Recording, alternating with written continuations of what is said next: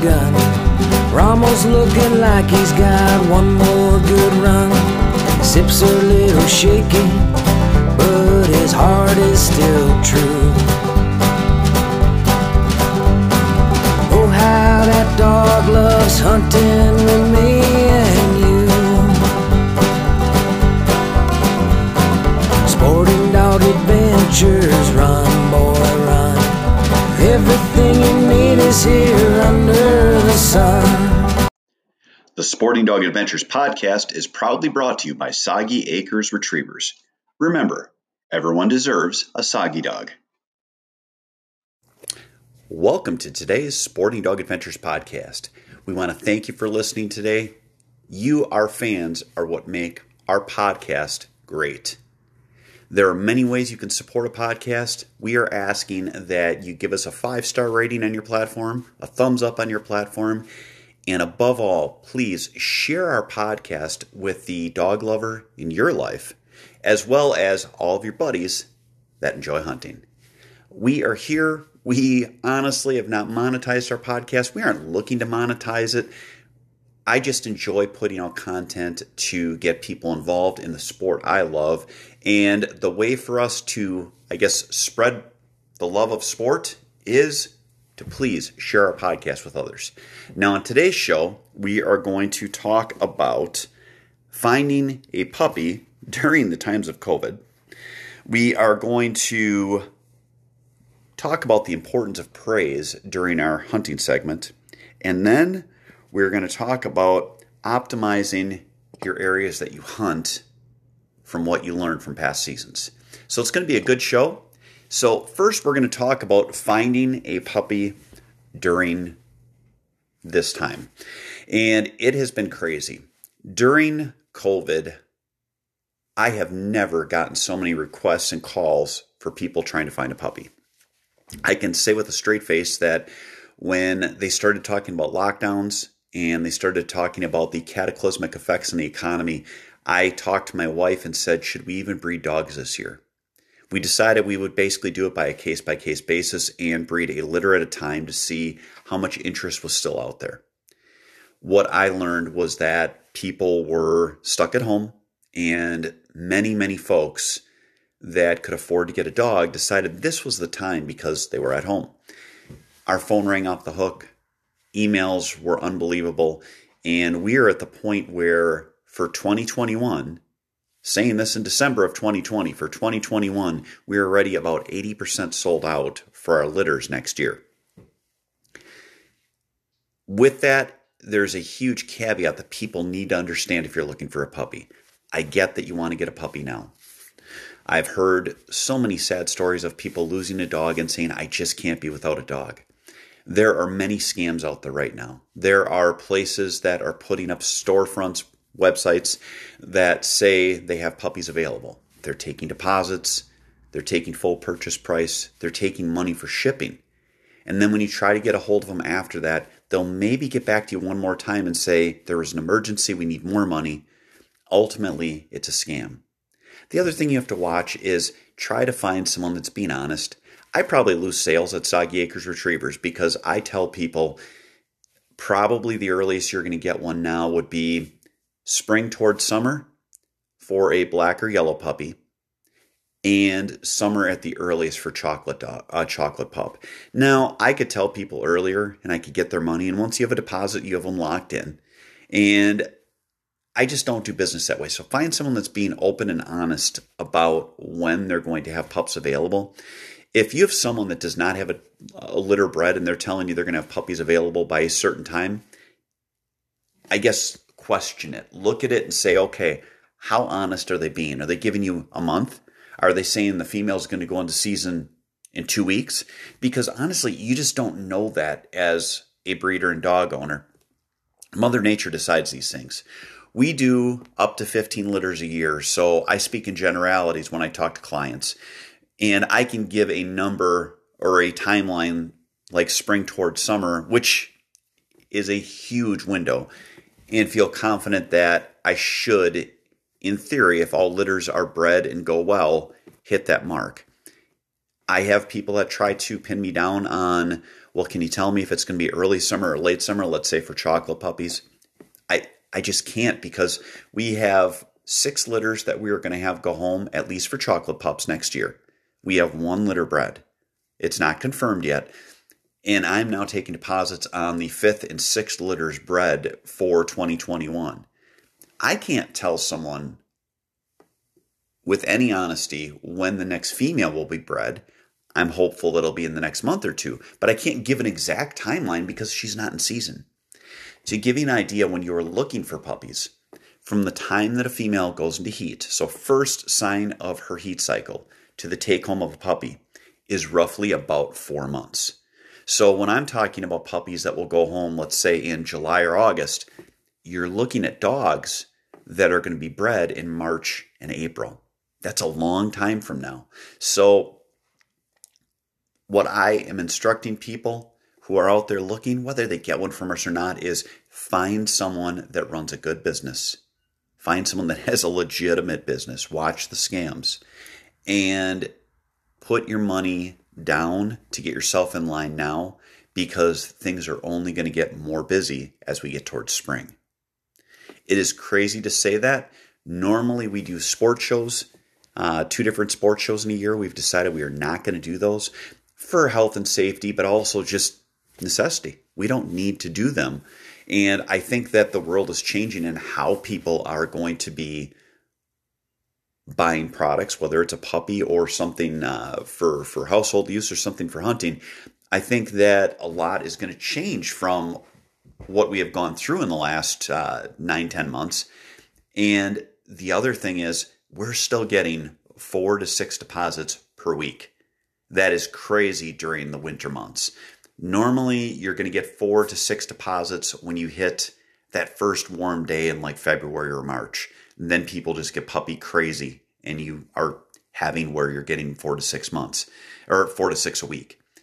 Right now, it is that busy. So I'm certain that once we get more towards spring, that phone is going to light up even more. Even on training. For our gun dog training program, we take 6 dogs, 2 groups of 6 dogs. We were full on November 30th. Make sure you're finding someone you want to do business with, and be patient. If you jump into trying to get a puppy now because you have to have it now, you are going to open yourself up to scams, and also you're going to open yourself up to kennels that you normally wouldn't want to support, and you're going to open yourself up to people that are only breeding just to make money, and they're not doing all the necessary health clearances. They're not doing the necessary genetic testing. You want to make sure you're finding someone that's doing it right, has a good solid business, and that you want to support and get your future family member from. So I hope that helps. I often, when I'm talking to people, it's really difficult because I really feel like a used car salesman when I'm trying to tell someone what I'm talking about now, but it's trying to, I guess, protect people from themselves. I get that you want to have a dog now. I will say that if I only had 1 dog and my dog passed away, I would be out of my mind trying to find a dog.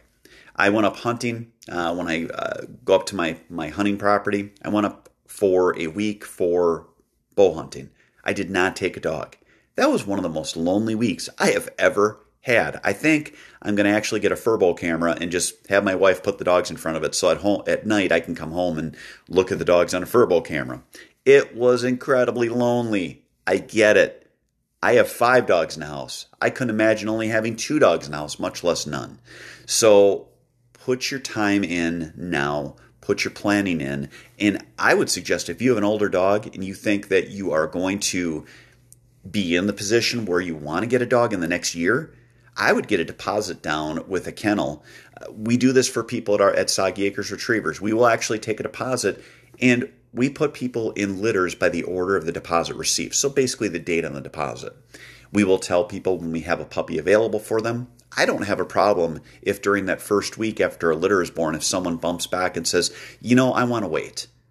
It's not right now. We have a wedding coming up. We've had a funeral. We've got a vacation. My kids aren't home from school. I have no problem putting that off, whether even if we have an old dog. that we want to wait until the dog passes. But get a deposit down now. One, it's going to lock you in for any price changes in the future from our kennel, and it should from any others. But two, it's going to ensure that if this craziness in people wanting dogs grows or stays at the same level even, or even slightly less, it's going to make sure that you are protected so that you can get yourself your dog in the future. So I hope that helps. Again, please make a good, informed, educated decision. Dogs are great. We want you to have a healthy one. We want you to have a dog that you can enjoy in the field. That's it for this segment. Next, we are going to talk about the importance of positivity or praise in your dog training on our training tips after this. This part of the podcast is brought to you proudly by Mech Outdoors. Welcome back to the show. So when you are doing your training with your dog, there is the power of positivity. Heard that somewhere before, so I think it's a cool statement. But basically, when you're looking at training your dog, what that means is you have to use lots of praise. The power of praise with a dog when you're putting pressure on them is one of the most important tools you have as a trainer.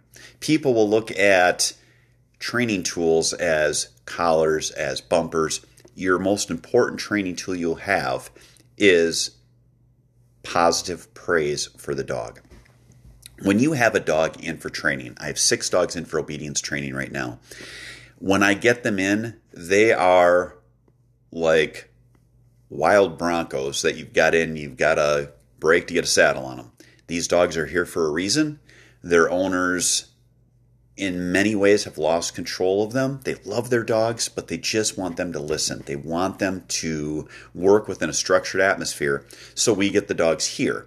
We start them on a prong collar, and then we move to an electric collar in our obedience program. That's 3 weeks.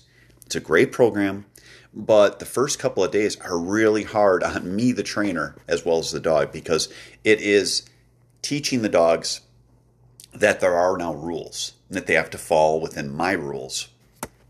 And you get a lot of attitude issues with the dogs because many of them haven't been put in this situation. If they had, they wouldn't be here. So you're putting pressure on an animal that has not had this pressure on them before.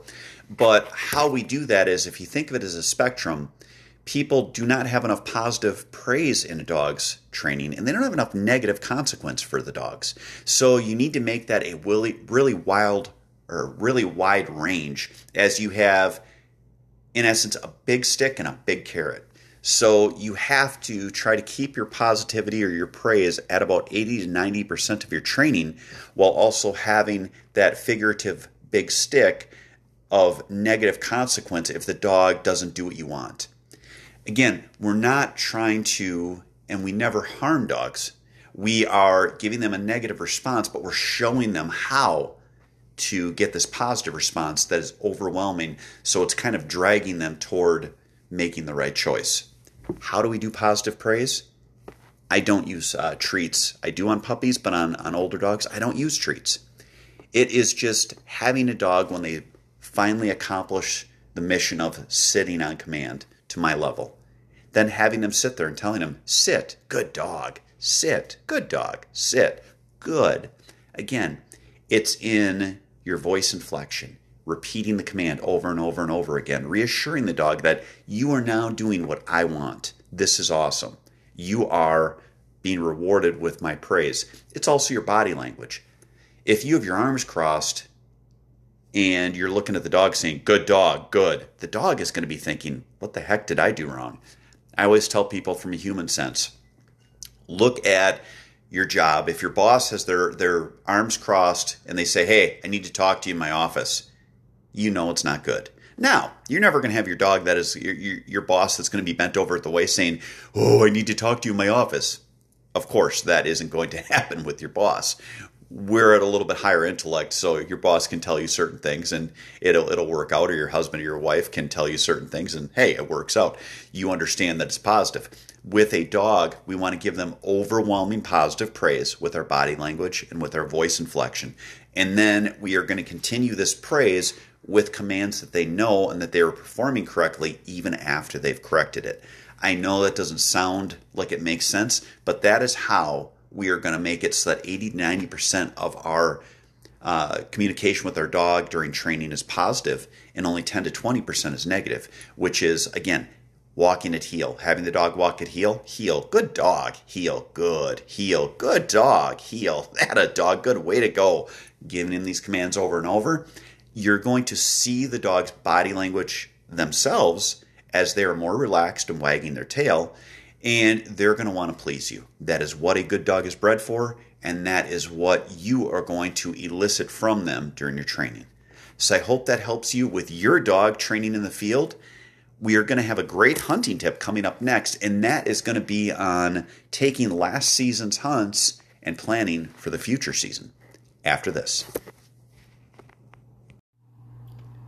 This portion of the podcast is proudly brought to you by Boucher Automotive in Janesville, Wisconsin.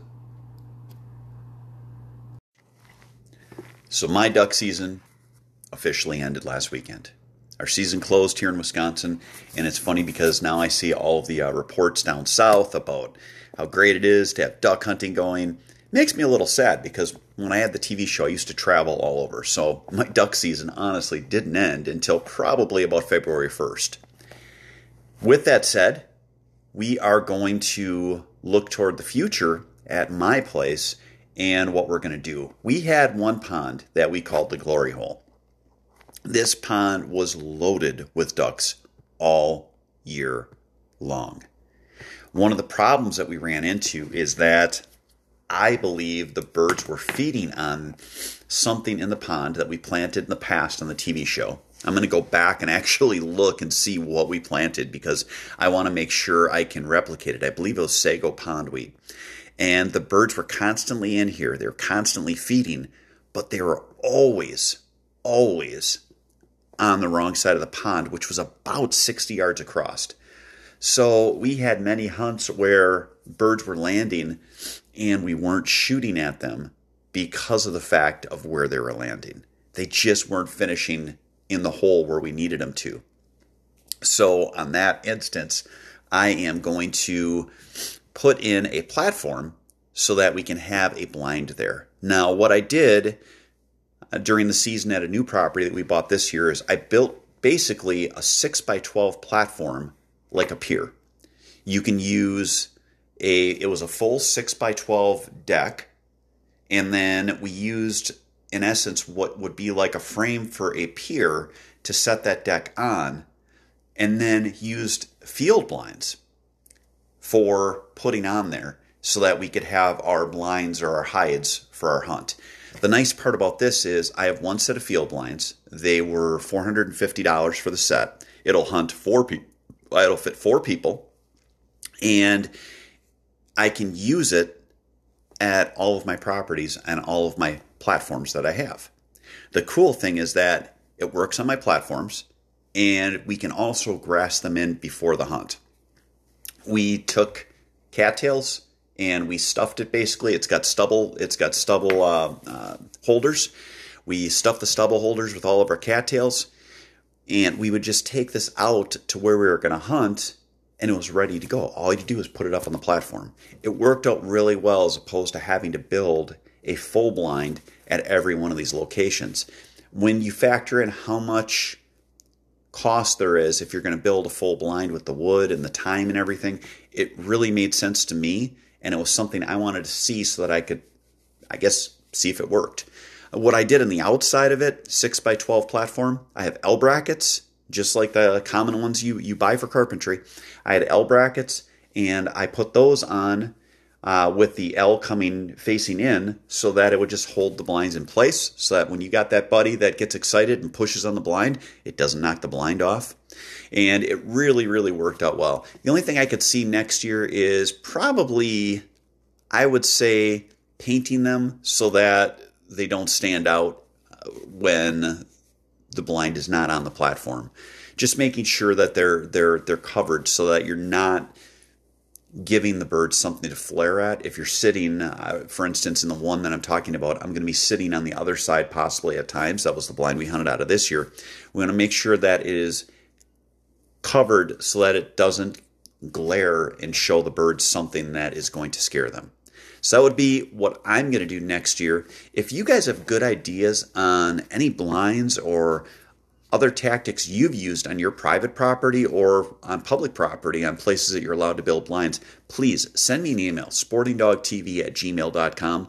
I am never, ever against learning. I think that the minute you think that you know everything is the minute that you failed. So we're always looking for ideas for us personally as hunters at my own property. But if it's a great idea, we can also share it with everyone here on our show. Again, if you can, please give us a thumbs up, give us a 5-star rating, and share our podcast with your friends. Thank you so much for listening to today's show. Take care, happy hunting, and God bless. Sporting Dog Adventures, run, boy, run. Everything you